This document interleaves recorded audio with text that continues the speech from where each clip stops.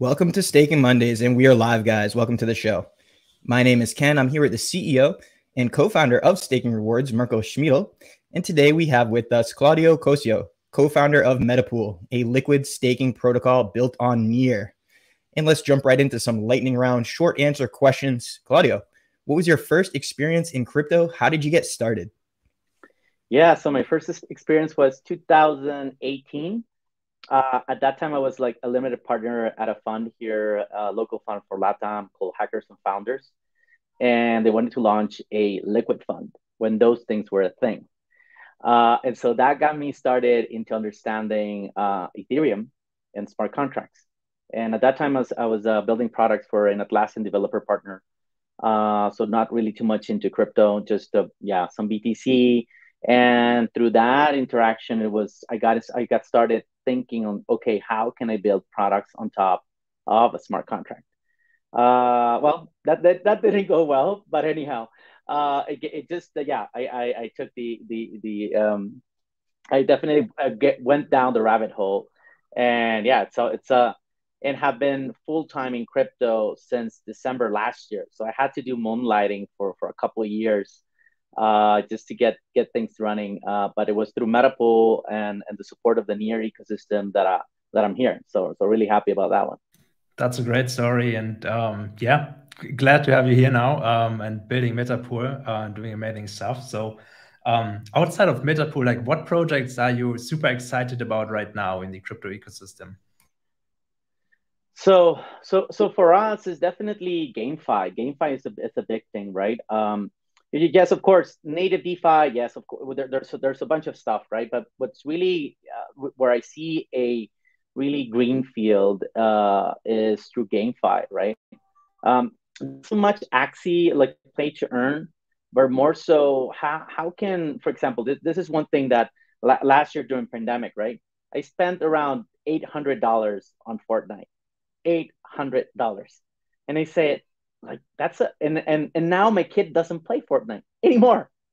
So those dollars, or I don't know how they bucks, I don't know how they call it, they're there, right? Not accruing in value, not doing anything. And was thinking, you know what? You know what would have been great? And I would buy this. If Fortnite had a token, I will buy it, I will stake it, and then the rewards go to for my kid paying this stuff. But not only that, maybe I'll buy the Blizzard coin, and then I stake it, and the rewards can go to any of the games from the Blizzard catalog, right? And so for me, that got me started exploring GameFi, and it was through the Human Guild network in the Near ecosystem that I started to explore more and more around it. It's still really early days. Like if crypto is really early days, GameFi is like, I don't know, man. It's like really pre-alpha, right?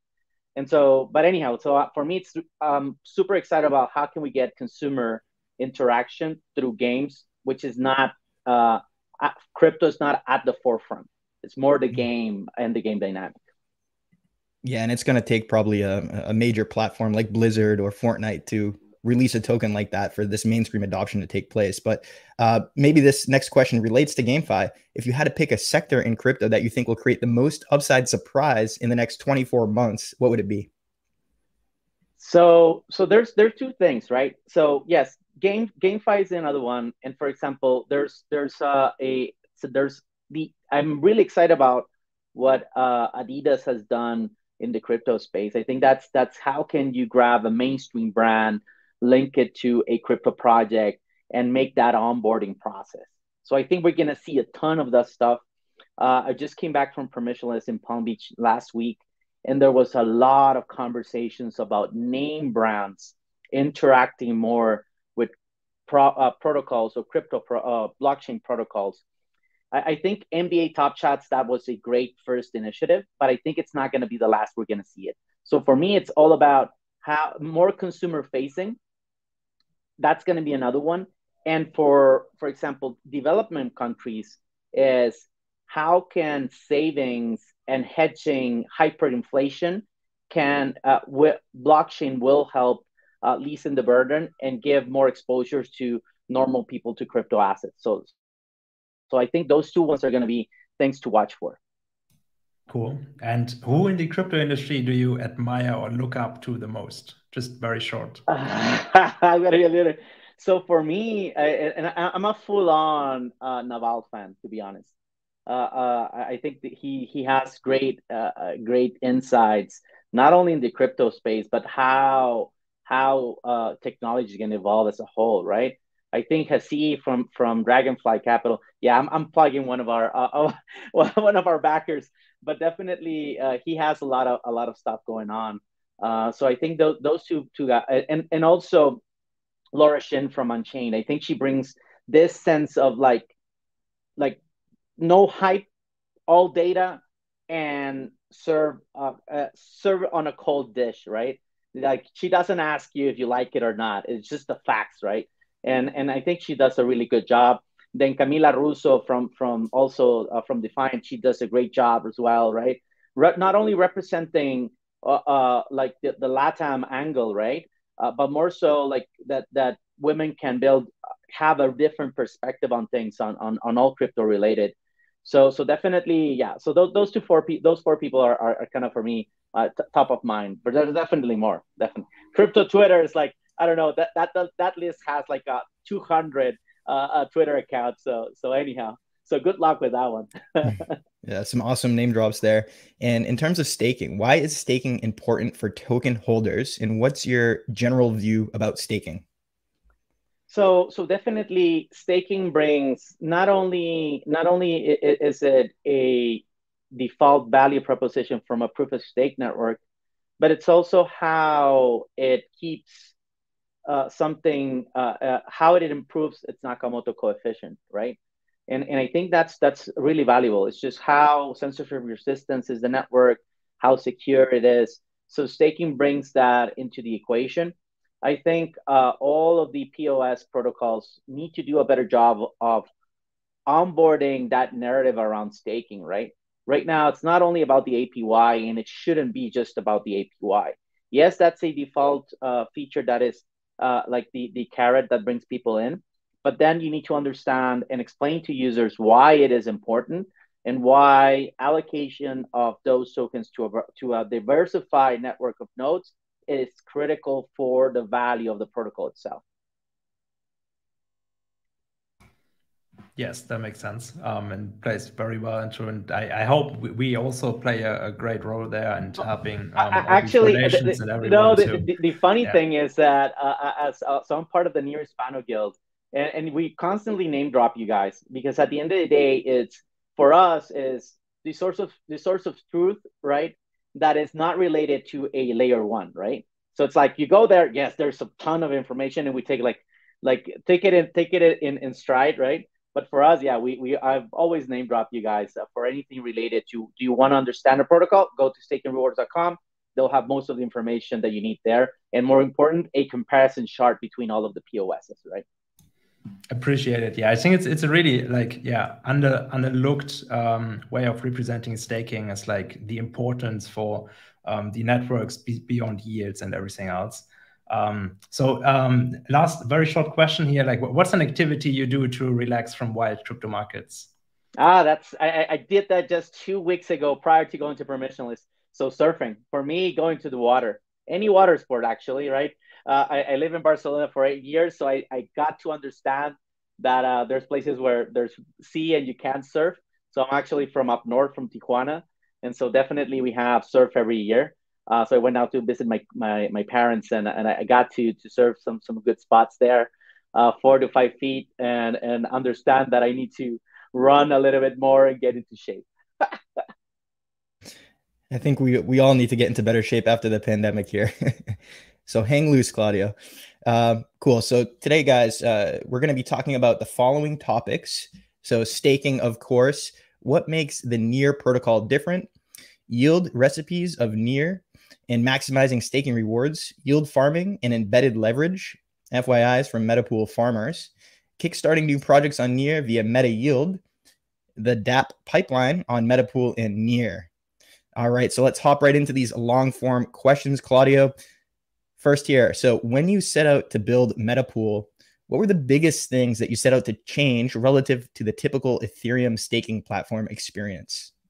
Yes. So, and this one, I need to give a shout out to my co-founder Lucio. Right, he's the mastermind and chief architect of Metapool. So one of the biggest things when Lucio shared the white paper with me was just understanding that ST near, which is our stake asset, is not a rebased asset. So that's the main difference between an Ethereum platform. And I couldn't understand, to be honest. So I'm coming from a Web 2.0 SaaS marketplace, like Atlassian background, right? I was trying to understand, like, okay, so the accruing rewards are not sent to the wallet, so they are accrued in the token itself. Okay, so that relies on the smart contract. So for us, it's not a rebasing asset. So, and this creates two very important differences between any Ethereum platform and Near, or yeah, and Near. And so it is, we are not sending more tokens to the wallet that stakes through Metapool. We mint a token which represents the Near being staked and the accruing rewards for that stake.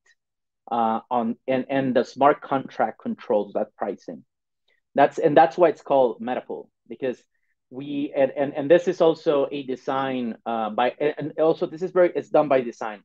When you stake in Metapool, we don't register that your wallet staked X amount. No, because everything goes into the pool. And so we calculate the price of ST Near based on the amount of Near on the pool and the rewards that it generates. There's 100 Near, then we calculate based on 100. If somebody liquid on stakes, right, or on stakes immediately, then there's maybe 99. Okay, so now ST Near, we need to recalculate the price because there's only 99 Near on the pool, right? And so it's a very, very lightweight design. And that way we do not face the problems that STE faced last week, right? Where it lost its peg. Because it's a rebasing asset, and that creates some difficulties in order for other platforms to adopt STE. And so that's something that ST Near doesn't face.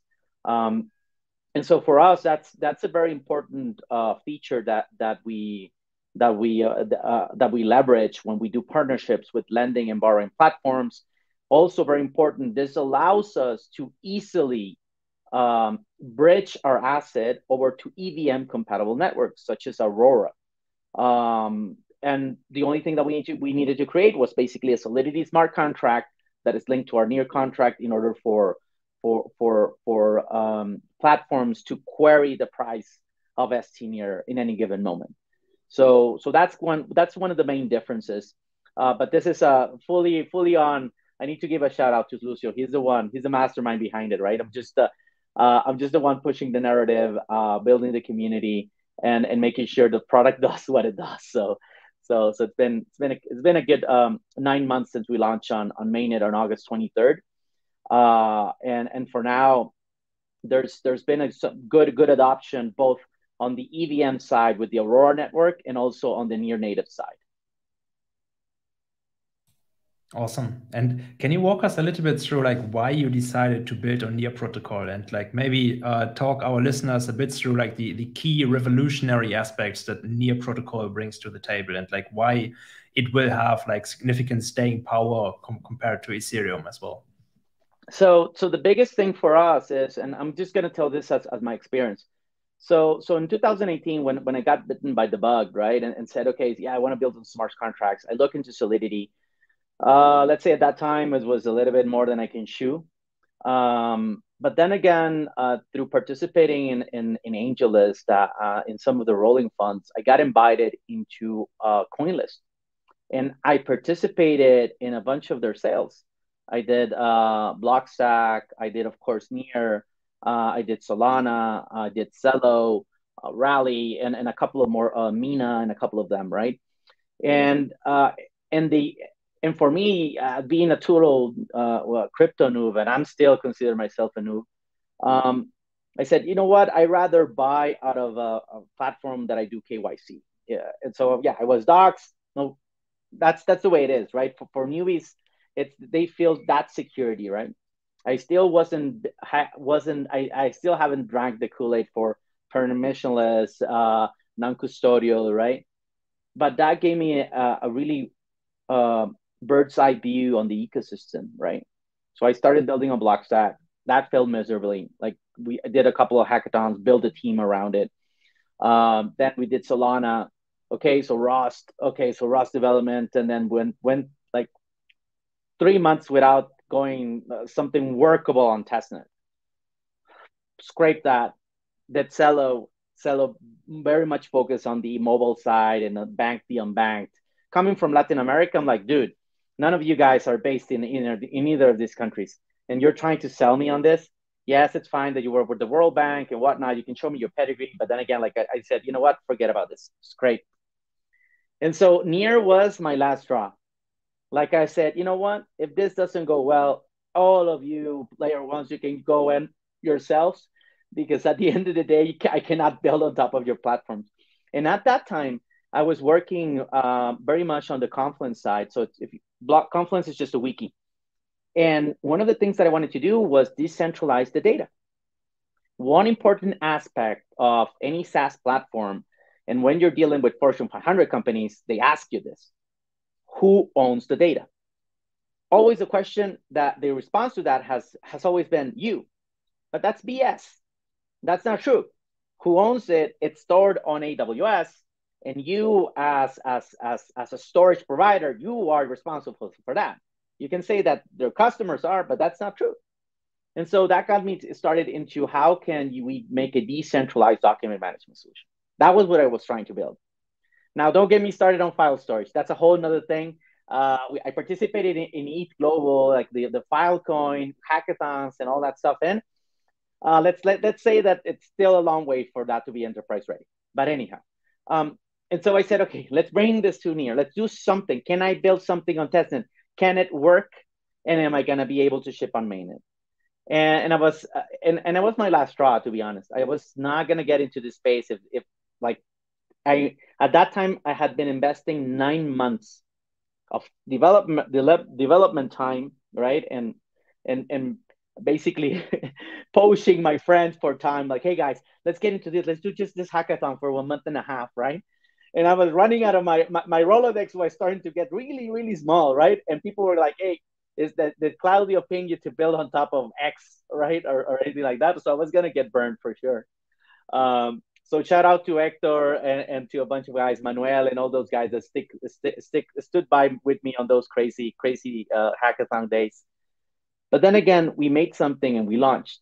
It worked on testnet. And I was like, okay, so it works. Now, one thing is for that to be viable on testnet. The other thing is for that to be on mainnet, right? And be accessible to users. So this is how I got started into the Near ecosystem. And so at that time, there were like this guild, they started creating this guild network around the Near ecosystem. So I started to pick around, like, hey guys, document management, blah, blah, blah, blah. And nobody was interested in that. And I was like, okay, so it's my no, but I'm trying to build something for no one. And okay, so like, okay, fine. But it still got me hooked on how easy it is to build on top of. It also, for me, was an eye opener how easy it is for your contract to have bugs, right? That's normal. That's in all layer ones. There's no layer one which is security by default, right? Because at the end of the day, you're building something that has not been built on top of that protocol. So it's normal for it to be faulty. And more importantly, if you're a newbie, you're all going to have holes all over the place. So we're building this raft, right, with 20, 25 holes on it and trying to paddle to an island that doesn't exist, right? There's no demand for a document management on blockchain. So anyhow, but then again, like the Near ecosystem throw me a lifesaver, right? And so they brought me into the ecosystem. I launched the Near Hispano Guild, which is the Spanish-speaking community for Near. And that's how I met my co-founder, Lucio. I said, hey, who's building something on Near, right? Like useful, not a document management, useless piece of junk of that. And so what we did is that I started bringing people that were building on top of Near and for the Spanish-speaking community to get to know them. Lucio was the first one. At that time, Lucio, or actually we're still building Nar Wallets, which is a Chrome extension wallet for Near, basically the MetaMask for Near. And so Lucio got me started with that. Hey, like, do you want to help me build this? And me being a full-on like head of product at Atlassian or whatnot, I was like, okay, so what's the total addressable market for this, right? What's the TAM for this? And I look into it like, okay, well, maybe at that time I think it was like 20,000 stakers. Maybe I think it was like 100,000 wallets or something like that. I'm like, Lucio, this is not a business, mate. This is. I'm sorry, but I'll try to help you whichever way I can, but it's like, no, he didn't got me hooked on that one. And so, and I started just engaging the community, understanding more about what Ilya and Alex were building. Then I saw Ref Finance launch, then the staking wars as well, right? A bunch of node operators coming in and trying to get the ball rolling. And for me, it was a really nascent community, and I really had a reminiscence of like when the Google developer group started more than 12 years ago, where it's like small 3 for 5, 6 teams, right? And I've seen that play before, and I was like, I need to get on top of this. This is gonna blow up one of these days on the good side of things. And so here we are, right? Like 100 million wallets, thousands of users, and participating in one of the top DeFi dApps for the ecosystem. So that's what really got me hooked on here, and I'm still long and bullish on it because they're building stuff and it's holding and it's being battle tested as we speak, and I think that's super important for anyone consider building on top of any layer one. Yeah, that's a really cool story of perseverance from a founder's perspective and how Near was able to technically take what you were building and then also the community aspect around Near as well. So talk us a bit about the growth of Metapool itself. How has the progression of growth in terms of participating users, wallets, even the number of kickstarted projects in the pipeline? Yes. So for now, we reached a great milestone this week. Last week, over the weekend, is that we are at 10 million Near being staked through the protocol. We have around 9,300 wallets connecting to the protocol, leveraging our liquid asset as Near. So that's something really, really important for us. And we couldn't have done it without the community because that's how we launched. When we launched on August 23rd, we did a community launch. What we did is that we basically said, hey, for 3 weeks, we're going to give away meta rewards or a meta token, which is our governance token, to anyone that stakes on the protocol. It is a revenue sharing token. So we said, we need your help. We need to bootstrap this. Let's see how it goes, right? And we did the napkin thing or the spreadsheet thing with Lucy and myself. I was August, and we said, at that time I was moonlighting, right? I said over in April, hey, Lucio, yes, I'll help you with Metapool. You convince me. But I can only do 4 hours per day, and I'm just going to try to make this work, right? And so we're moonlighting, and then August launch, and I said, okay, Lucio, we're ready to launch. I built more so the community. The community is ready. All the stakeholders are know that we're going to launch. How much do you think meta can we accrue? And at that time, we said, well, maybe we accrue by the end of the year, maybe $2 million in TVL. Maybe that we can see there's something there. We launched, and in 24 hours, we have like, $7 million in TVL. We finished the community launch with 23 million in TVL. And at that time, I was like, okay, so now I'm not going to sleep, right? And so, yeah, fast forward, December 1st was my full day zero for me here in crypto.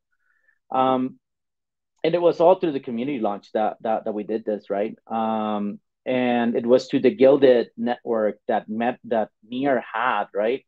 That helped spread the word really quick. There are still some guilds on the Near ecosystem. They're slowly kind of shifting away from it. I think for a bootstrapping perspective, it was really, really well done. As everything that is permissionless and decentralized, it gets a little bit messy and chaotic, right? And there were definitely some really good lessons learned by the ecosystem. But I think they really, really good. They plan on launching or creating this Gilded network that allow protocols such as Metapool to launch. Rep Finance, which is the DEX on top of Near, also for the Aurora ecosystem of the EVM to launch as well. And so I think they did a really good bet. Now it is, yeah, time to put in the big girl and big boy pants, right? Now it's one of the top 20 coins. And so they need to understand that there's more at stake. Yes, there's a lot of eyes more on Near, but I think Marique and the Near Foundation team have what it takes to do that next big step, right? And so definitely for us is we want to be part of that.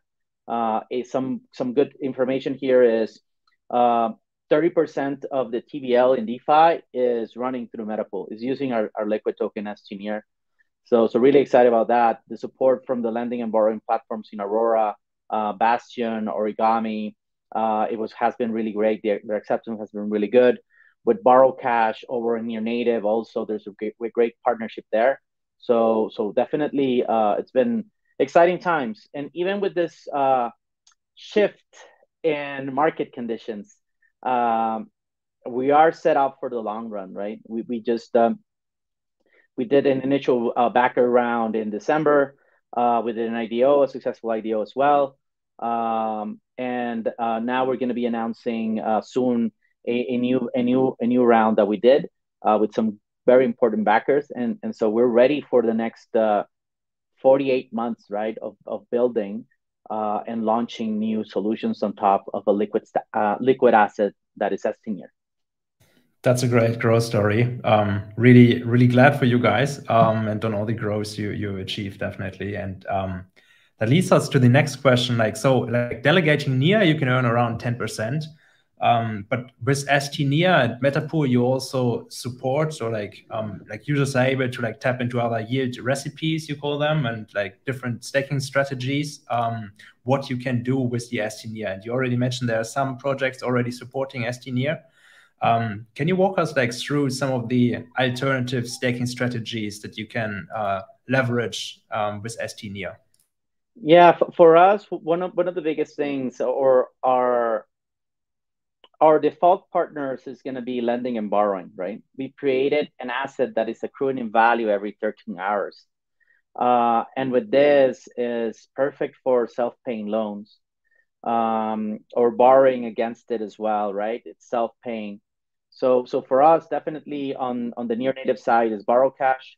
They're a great partner. We're also giving away meta rewards on top of it. Right now, we're not giving any rewards to platform users just by staking.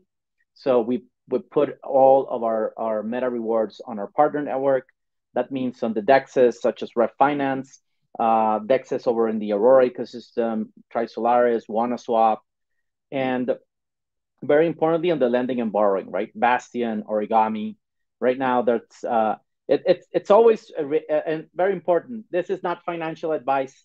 Don't take it as is. I'm a total crypto noob, right? I actually, to be honest, I only do staking. I do not yield farm or anything like that. It's just I'm more of a product guy, to be honest. And so for me, it's building solutions on top of our liquid asset. That's where my main focus is. And now regarding where to get more yield, definitely go into Rep Finance. There's definitely a couple of farms there. In Trisolaris, there's also some farms. We use our native farm, which is ST Near Meta. That also brings in a good APY there. I'm not going to go into the numbers because I let people do their own research. I don't want them to take my word for it. But anyhow, so definitely for me, the most important thing is, can we bring this to GameFi? Can we allow this to go into the metaverse as well? We're partnering with Nearverse. We're partnering with Nearton as well, which is our native metaverse platform, so Near, and try to understand how they can leverage our liquid asset. For Nearverse, one of the things we're discussing is of course, they're using their Near wallet. They will have their Near there. And if they want to buy some land, they can just stake internally through the metaverse their Near. And so they're going to get ST Near. And that's kind of like on the back channel, right? They can just go deposit Near. And that's one of the biggest things we're going to be building in this next couple of months is can we build liquid staking API so anybody can integrate liquid staking into their platform. So that's up and coming. I'm giving a little bit of an alpha there for everybody here. And that's how we see evolving, to be honest. For us is, can Metapool.app disappear, right? Can we build full on infrastructure provider? And so that's one of the biggest bets we're going to be making. And that way we can be anywhere, right? NFT marketplace is also, can I pay for NFT with the Near rewards, right? So that's something we're exploring with MetaYield, right? Which is our crowdfunding platform that we launched 2 weeks ago.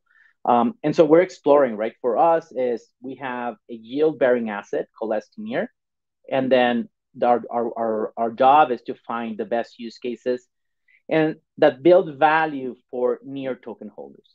That's our vision of everything we do. We put Near token holders front and center of everything we do because we're in it for the long haul on this one. And if our interest is always in bringing value to them and bringing value to the protocol, I think we will be set to be one of the leading platforms built on top of Near. Yeah, I think the Near ecosystem is very lucky to have you and your team on board here supporting the long-term vision. And for the people watching, you just dropped a bunch of alpha there. So be sure to rewind that part of the episode and check out all the alpha that Claudio just dropped for you guys. And for our listeners who aren't as familiar with Near, if there's one thing that differentiates Near from other smart contract platforms, what would it be?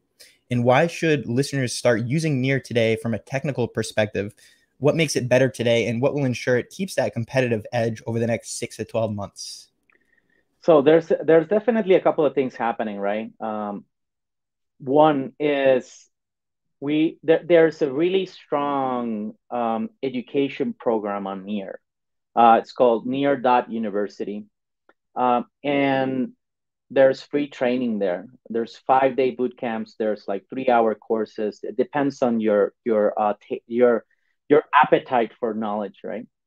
And I think that's a very long-term approach to building the ecosystem, because one of the arguments that I always had is like, people, yes, we want to go to Latam, or we're going to go to Africa or Asia, right? For development countries, right? And my first take is like, you need to educate. If you cannot educate, then you're not going to have enough users that will understand the value you're creating, understand that it's a long-term approach to building value, because we've known, I think the Terra situation has put us everything in the clear that short-term gains do not work in crypto. They eventually will get gamed, or they eventually will go nowhere. And so by having an educated audience, then you start to build the necessary base for two things to happen. One, for people to understand the value, right? The short, medium, and long term. And then second, you build the necessary skill sets for them to build on top of it, right? And so you start really with something really easy. Well, I'm being trivial. You start with something not as robust with WebAssembly to build smart contracts on. The problem with the WebAssembly smart contract is that it's not upgradable.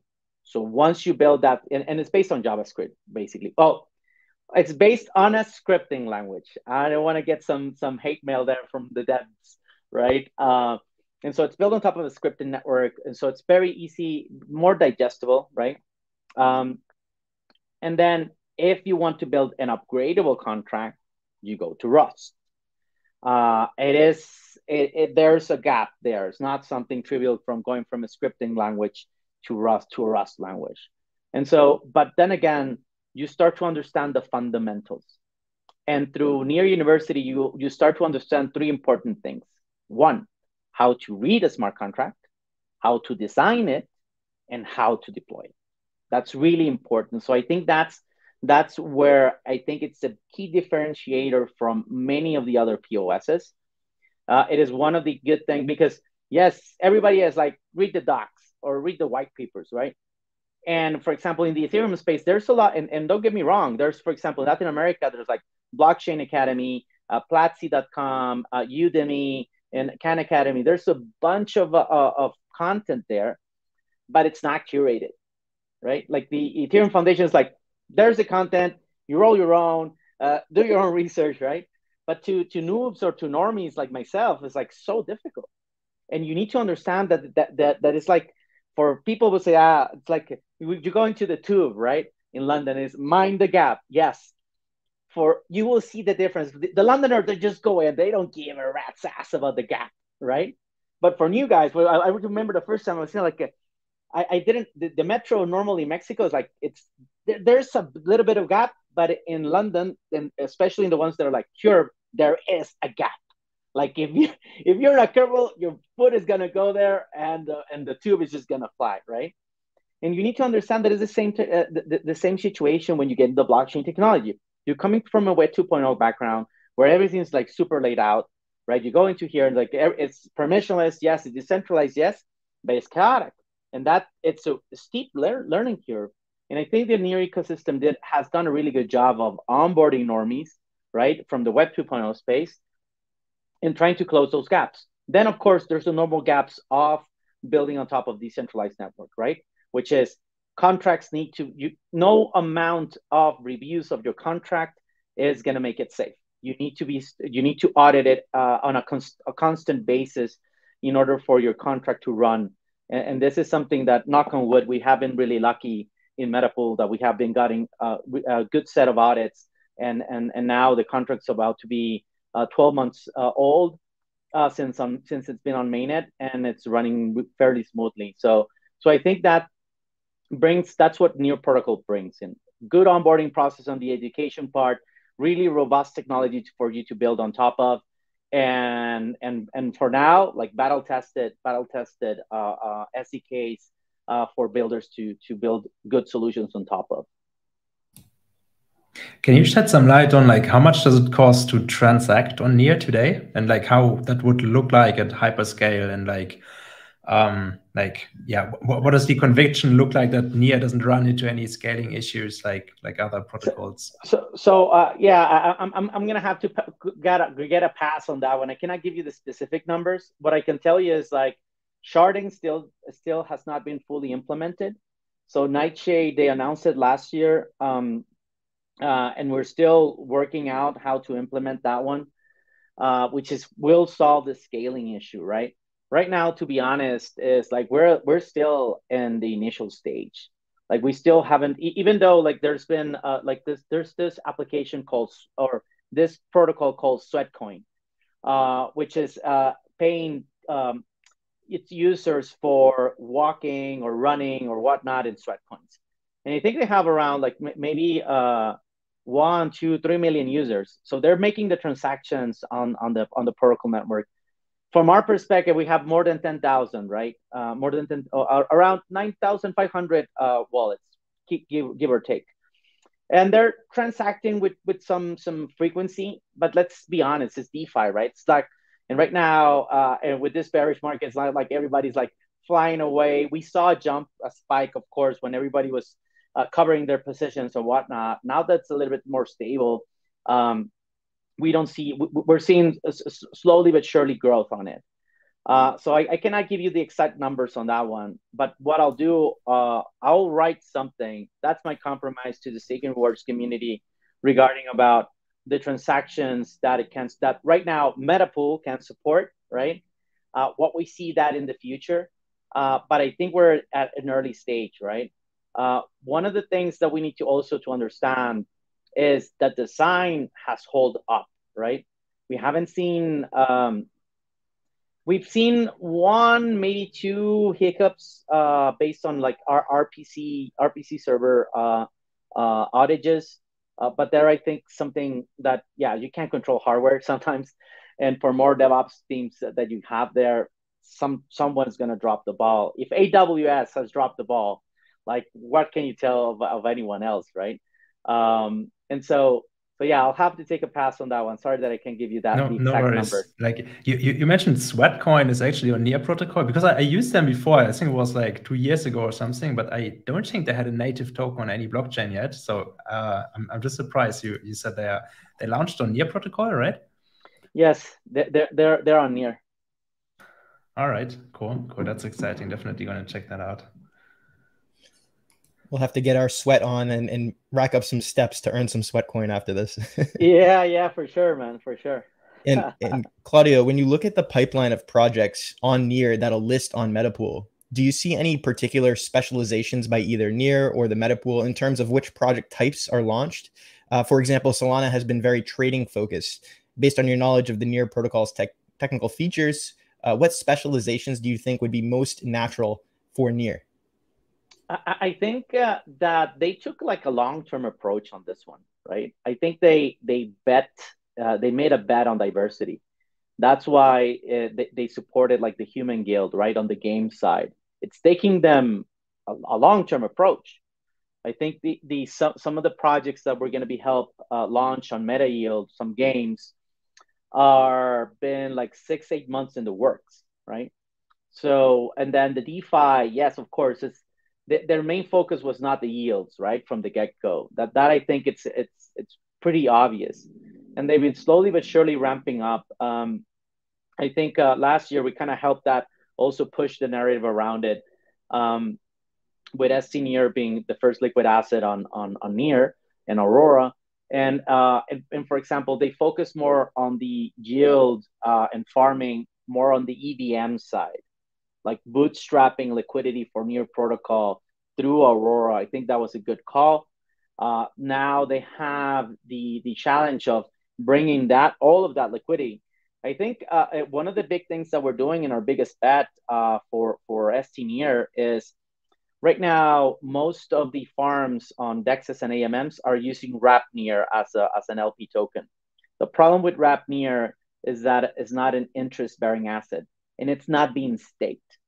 So this year during Ethereum Denver, we announced Meta Recipes. What it does is that it allows anyone to unbundle and bundle LP tokens based on Wrap Near and change them for ST Near. So it's not a trivial process because you grab your token, you unbundle it, there's a bunch of transactions there. Then what Meta Recipe does is that it automates all of this. And not only the unbundling and bundling, but staking the unwrapped Near in Metapool, getting ST Near, and then bundling back again into the LP token and sending it to the DEX. Right now it works on Rev Finance. We're ready for Aurora. We just need to talk to Trisolaris and WannaSwap and start to implement it or promote it to the users. But this is something really important where Near made some specific bets, and I think it's played out to their advantage. Now the long-term approach of it is, can you bring that liquidity to Near native? We've done our fair share. I think we migrated around maybe 6-8 million in TVL, or that's Near that was not being staked to more than 87 validator nodes, which is the amount of validator nodes we're supporting right now with our liquid staking platform. And so for that is I think it's that diversity has its shortcomings, but I think in the medium and long term will play good for them. Because right now, one of the things we're working with Human Guild is we're going to launch 59 games on top of Meta Yield, all GameFis. And yes, it's a long-term bet because at the end of the day, one of the biggest challenges for indie game developers is that it's a zero-sum game. Either the game flies or the game crashes. It's as easy as that. There's no in between. But we think that helping builders play the long-term game, I think that's something important, and that's what we're building with Meta Yield, right? Is we're allowing supporters of these projects to stake their Near, for them to send the Near rewards. The Near is going to be locked for 12 months, so that we can guarantee that all the complete APY was going to go to the project, and then after the 12-month, the project tokens get unlocked, and the backers get the Near back. So it's a long-term approach to launching, and we believe that that's the right way to build for any layer one. There's no overnight success. There's nothing that in 1 month or two, the Apple App Store mentality doesn't work in crypto. Yeah. So let's talk more about MetaYield. Actually, is that a project that you guys launched from Metapool? And like, maybe just reiterate again, like, how does it work exactly for projects to get funded? And like, do you already have like some initial traction? Any like cool projects that are coming out of it? And yeah, anything that you're excited about? So how did MetaYield got started? So we did an IDO last year, and we did that with a platform called Skyward in near native.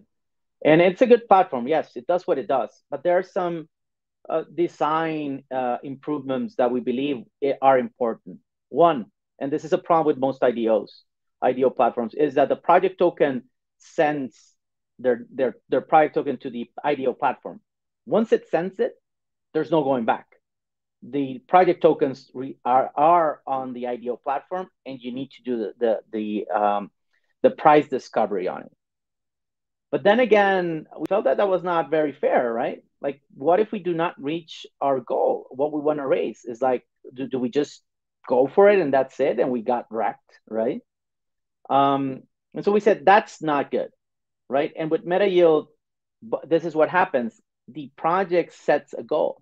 This is the amount of money. This is the amount of near rewards that I want to get in exchange for this amount of project tokens. And so if they do not reach the goal, then I think it's fair for everybody to go their own way. For the project to get their project tokens, for the near backers to get their near, right? No harm, no foul. And I think it's an iteration process. I think we cannot. It's not a zero sum game. Like, let's be honest. This is people that have been putting their time and effort in launching a project, and then they get wrecked because they do not do a successful IDO. We do not think that's fair. And so that's why we built this long-term approach. And also for the backers, like now in a bearish market, of course you don't want to exchange your near for a project token, which is higher risk, right? In the sense of the utility and value it will create. So what we said is, like, would it be okay for you to back projects with your near rewards?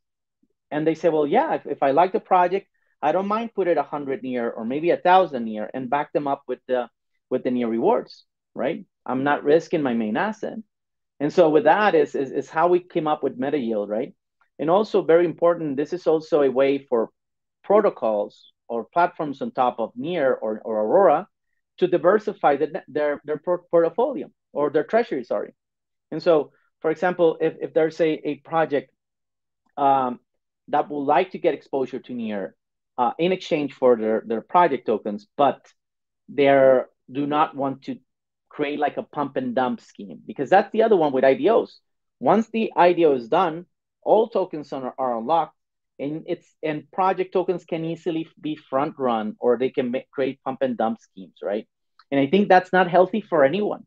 For speculators, it is, but they're taken by the wayside both the ecosystem, the partners, the underlying protocol network, and also the backers, right? Near token holders in this case. And so we were thinking something more of a long-term approach.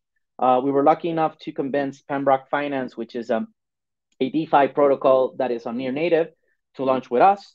And if you go to metayield.app, you can go ahead and see it. It's right there. Let me see if I can put it right here on the comments. And so definitely, so I'll put it here in the private chat, and if someone can share it, please do so. And so, and with this, I think we're doing a good, successful crowdfunding campaign with them. They want to raise, I think it's 125,000 ST to be locked. I think we're now around 90,000. We still got a few days to go, and I think we will arrive to that goal. And I think it proves that this model works on any type of market conditions, because this is the other thing. It's like IDO platforms only are successful if there's a bullish market. If the confidence in the ecosystem or the markets is high, then yes, you will see participation. If not, you won't see participation, and then the project token gets wrecked.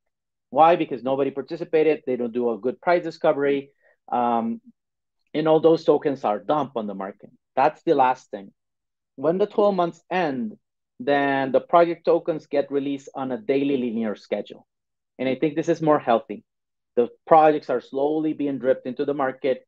And by that time, if in 12 months, guys, you don't build utility for your tokens, then dude, like, I don't know, like, there's no more anyone can do for you if in 12 months you cannot build any utility for your tokens. So anyhow, so that's the approach we're taking with meta yield. Yeah, it's definitely a beautiful model where you can basically invest your future yield into exciting new projects. So very exciting. Do you have any, like, on the top of your head, like how much has been totally been funded on the meta yield so far, like across all projects? So for now, it's just Pembroke is our first project, right? All So right. Okay, cool. Yeah. it's our baby right now, right? We launched it 2 weeks ago. We're gonna go to the third week, and really excited to get the support from the staking rewards community. If someone of you wants to participate, please go ahead. You will get the whole 360 view on staking, right? Because you go to Metapool, you stake, you get your ST you go to MetaYield, you lock it up for 12 months, and then you mint 2 IOUs. You will get an IOU for your near reward, sorry, for your ST near, and then you will get another IOU for your Pembroke tokens, which will become unlocked in, I think it's the date is a long one, right? It's June of next year. But there's going to be a little bit of an alpha here for all of you. We're going to build a secondary market for those 2 IOUs. So that way we can also create like a liquidity event. We're still figuring out what's the best way. Of course, it's not, we want to avoid pump and dump schemes. But if, for example, Pembroke Finance is on mainnet and they create enough utility for the token, we might open that up to be tradable in the secondary market for maybe like 3 or 4 months. But we're building a secondary market for the IOUs being minted through the crowdfunding campaigns in MetaYield. So that's an alpha for the stake and rewards community. Yeah, guys, everyone watching, be sure to check that out, metayield.app, for some great alpha. And Claudio, shifting gears a little here, slightly off topic, but can you talk a bit about the Terra ripple effects and how it will influence the evolution of Metapool or even the broader Near protocol? For example, we've seen some dislocation in ETH versus staked ETH as a result of the collapse of Terra. How would Metapool ensure against these kinds of ripples from a black swan event? Yeah, I think the most exposed our protocol is if the Near protocol network goes down, right? And to be honest, that's something that the ecosystem is working hard on, right? Right now, the Nakamoto coefficient for Near is not healthy, to be honest, right? It's like if 7 of the top 10 validator nodes go down, yes, you will see a hinder in the performance of the network. That's something that the Near core team knows and understands, and they're working hard in onboarding more validator nodes into the ecosystem, right? And so that's why we launched an education initiative called Staking Parties. This is really done right now in conjunction with the Near Hispano community, very focused on Spanish speaking, just to get this ball rolling. But it's letting them, and this, how to avoid the Terra situation. The Terra situation could have been avoided if the ecosystem would have done a better job of educating their users, understanding that the 20% APY, that was not sustainable, right? And I think, and this I really recommend the last Unchained episode where Hasib and a couple of the, Hasib from Dragonfly leads this conversation. And because they were an investor in Anchor, right? Anchorage was it, or Anchor Protocol, I think it was. Anchor, and they said Anchor, and then they said, well, when the DeFi yields went down, Anchor did not do anything about it, right? They still maintained the 20% APY. But then again, there was, yes, somebody called Wolf a couple of times, right? But it was really isolated. And I think the Terra ecosystem did not do a good job of educating their users. That wreck could have been avoided if people would have been more educated about what was happening, what was going behind the scenes, in the sense of, was it sustainable for the protocol or not?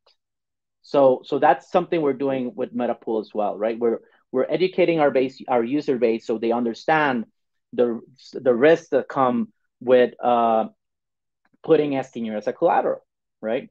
Understanding that yes, you're gonna get liquidated if your positions are not good, or if you put in too much leverage, right? And this is something that slowly but surely we need to be doing. The Near Foundation, of course, have stayed away from anything DeFi because there's some regulatory and compliance things around it. And I understand that the Terra Foundation would have been on the same position, but they need to do something, right? And I think that's Proximity Labs, which is a spin-off out of the Near Foundation. I think they have like and they're a means to fund DeFi protocols. It's proximity.dev, and they have around like $350 million to distribute to DeFi protocols. So definitely, if you're interested, hit them up. But that's the right way. Like they're funding specific initiatives to onboard new users, right? And that's very important. I think, and to be honest, no amount of education, it's gonna make up for someone that's greedy, right? There's no way around it. That's why it's one of the 7 sins, right? And so you need to understand that yeah, people were greedy. They got in too much leverage, and now yeah, they're wrecked, right? They're trying to spin off another one. Is it gonna go off? I don't think so. I don't think so. You get it's like, and this is like reputation. This is really, really important. This is something that for Lucio and myself, that we are docs, right? Like everybody, we're not an anonymous project. We put ourselves out there because we understand that that also gives a vote of confidence on who's behind the protocol, right? Who puts their name on it, right? It's not like some anon guy or anonymous guy there, right? And I think that's very important, right? You judge a project based on the people that are running it. It's as easy as that. You cannot, for more permissionless and decentralized that you want it. I think that people that are running a protocol define the culture around it and the opportunities around it, right? And that's why we always stay like near token holders front and center of everything we do. That's it. That's our long-term approach. And as long as we keep to that value, we will create value for the ecosystem and for the industry as a whole, right? So yeah, so that's my 2 cents on the Terra situation. Yeah, thank you for the insights there. And I think we have some good community follow-up questions that we can ask later here. Okay. But now, Claudio, can you tell us a little bit more about the role of the Meta governance token and how does this play in the Metapool ecosystem? So definitely, so that's something we've been lagging on. I have to be totally transparent on that one, right? To be honest, it's just building, and it's not trivial. Like, and I think the MakerDAO Foundation has done an excellent job of building all the necessary governance around it, but it's not perfect, right? It's not perfect. Lido is the other example, right? And a shout out to Constantine, right? Like they've done a tremendous job over there with all the drama and whatnot, right? And so we were hesitant because we were gonna go, no, let's in December we will have our governance, right?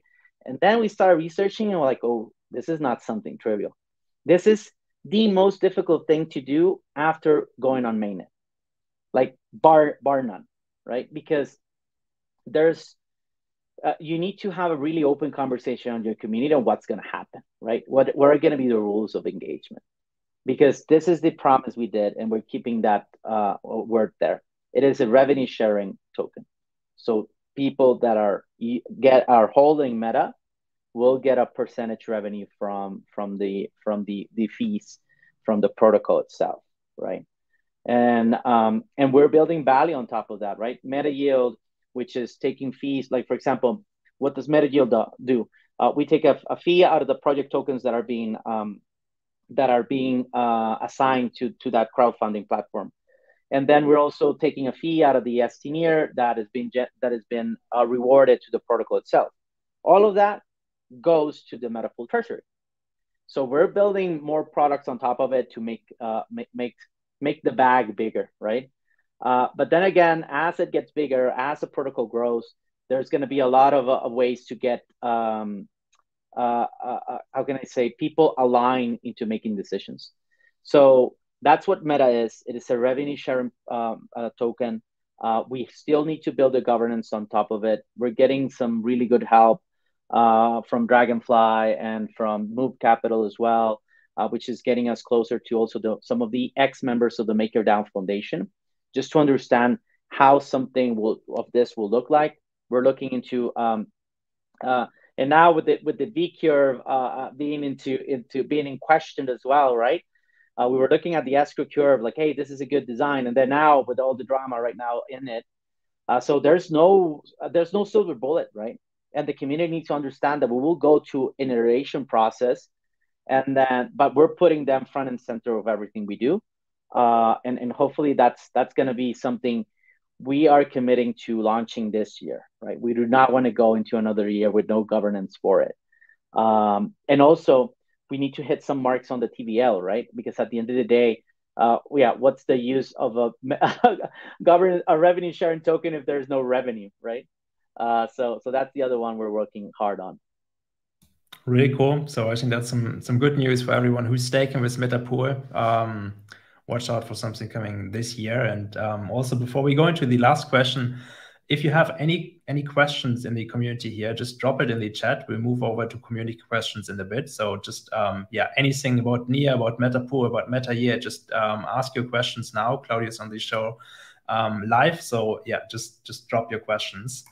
And then the last question from our side for today, like, what does the world look like in a decade from now if you're widely successful with Metapool and like all the projects that you're working on?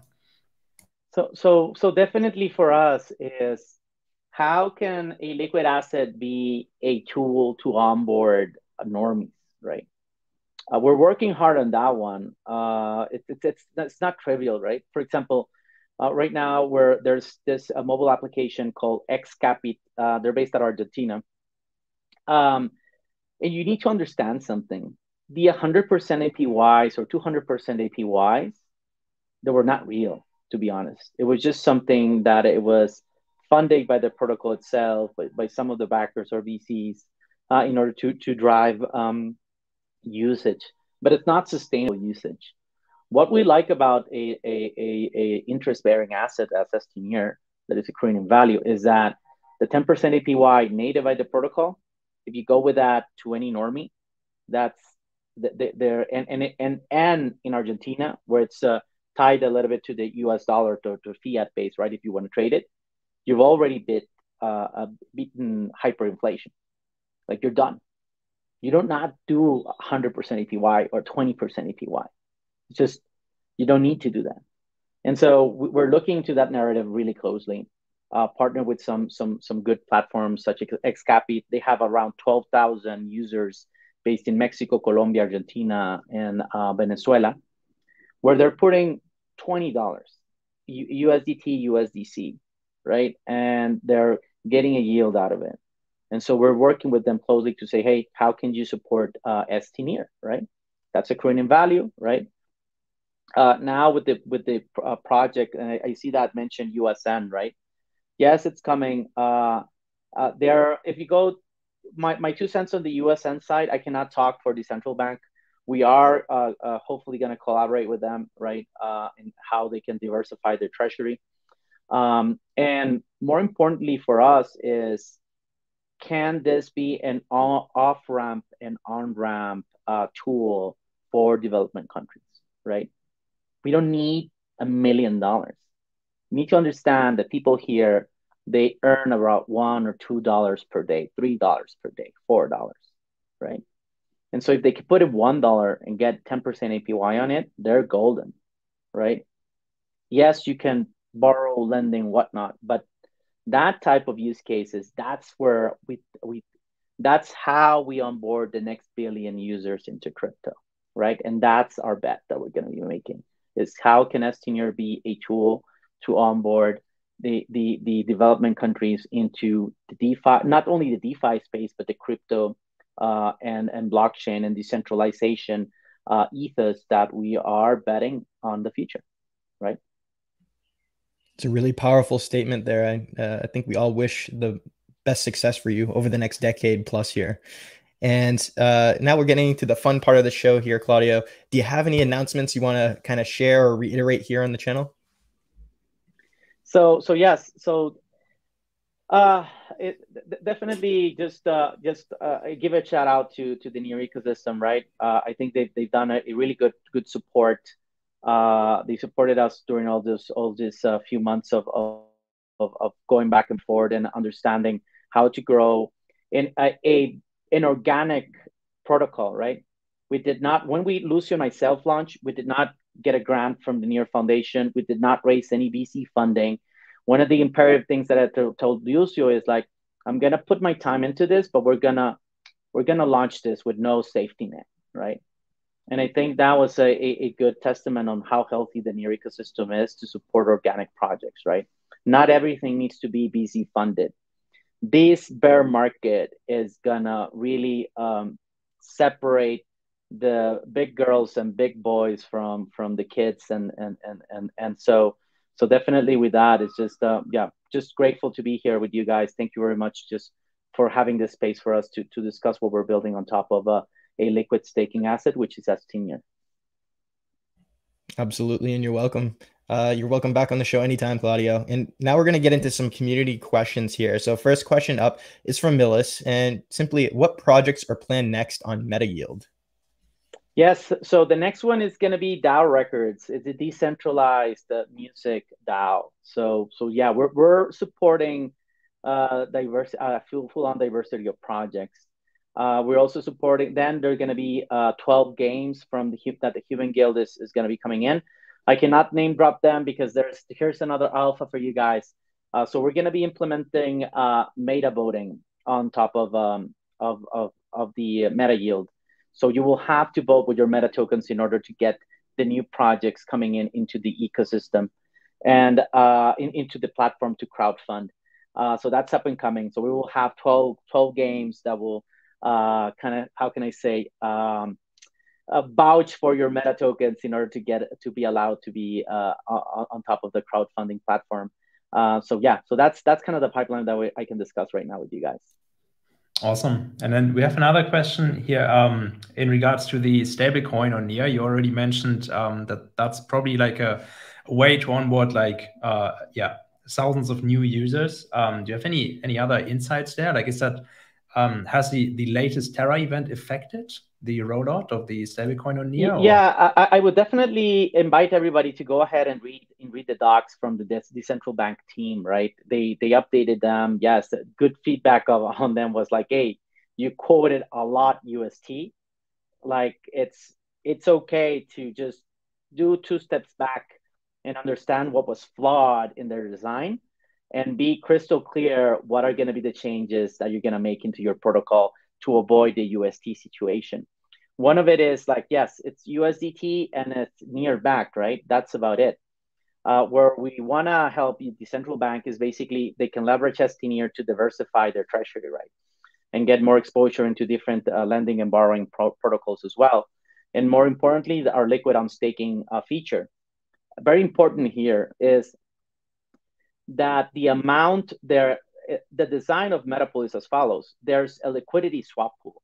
So that means that there's always a cap on the amount of ST Near you can liquid on stake or on stake immediately. And it depends on the quantity of Near in that pool.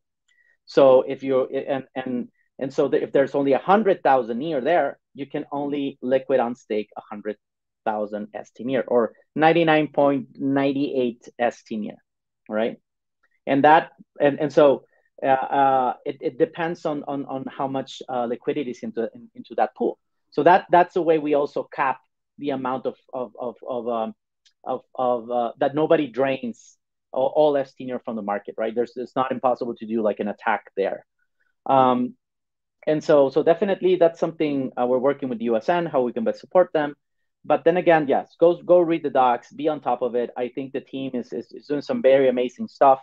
I think they launched an experiment of a staking node where you're staking Near and you're getting USN back instead of getting the Near rewards. So we're still alpha beta testing, right?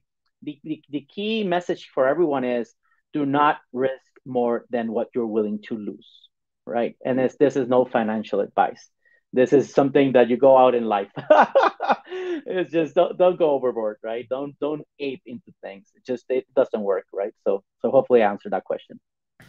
Yeah, definitely. And then we have another last question here. Do you have competitors for liquid staking on Near? Are there any other competing products? Yes, there's a couple of them. There's Stater Labs, of course. Lido is going to come into the Near ecosystem. That's a few ones. But yeah, so those are the ones that we really want to focus on, right? It's like the big players coming in with innovative designs, right? There's going to be a couple of them coming up that are just going to clone our design, right? And it's fine with them, but we're not counting them as competitors, because at the end of the day, if you want to compete into an ecosystem, so bring innovation into the table, right? And that's who we found. That's how we measure competitors. Is like, can they bring in a value added platform into the ecosystem, which is going to make a clear differentiator with us, right? So definitely, Stater Labs is one of them. Lido is the other one. They're coming soon into the ecosystem. So anyhow, and what are the risks if 90% of stakers use Metapool?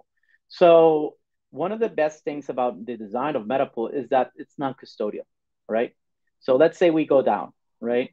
And you're gonna have STNear, which is linked to the different to 87 different pools. So it's called Metapool because we have the big pool, which is all the stake near, and then we have a pool for each and every one of the validator nodes. So we can understand the amount of near that is being allocated into the different validator nodes. One of the things that we have is that the fail mechanism is if we go or disappear, it's non-custodial, you still have the keys to the STNear, and you can drain the pool slowly but surely from a delayed on stake feature that we have. So we're not handling your rewards, and we're not handling your near as well. So it's not custodial. So in that way, that's the biggest risk that we have, right? Like if Claudio or Lucio get run by a bus or airplane explodes, knock on wood on both of those sides. But anyhow, so that's the biggest risk there is regarding using our liquid staking platform. Cool. And thank you for addressing that question. And thank you very much for coming on the show here today, Claudio. And thank you for all the community questions as well for the listeners and watchers.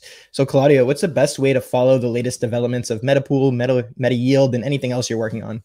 Yeah, so definitely Twitter is our one and only kick stop, right? There's a couple of we have our how can I say, we have our Telegrams and we have our Discord, but our Twitter is our best way, right? So go to our Twitter, at us if you have any questions. We can send you the Discord and Telegram links. But this is the best way. This is where we put them the news. And yes, like I'm super grateful for you guys. Like, you've done a really excellent job.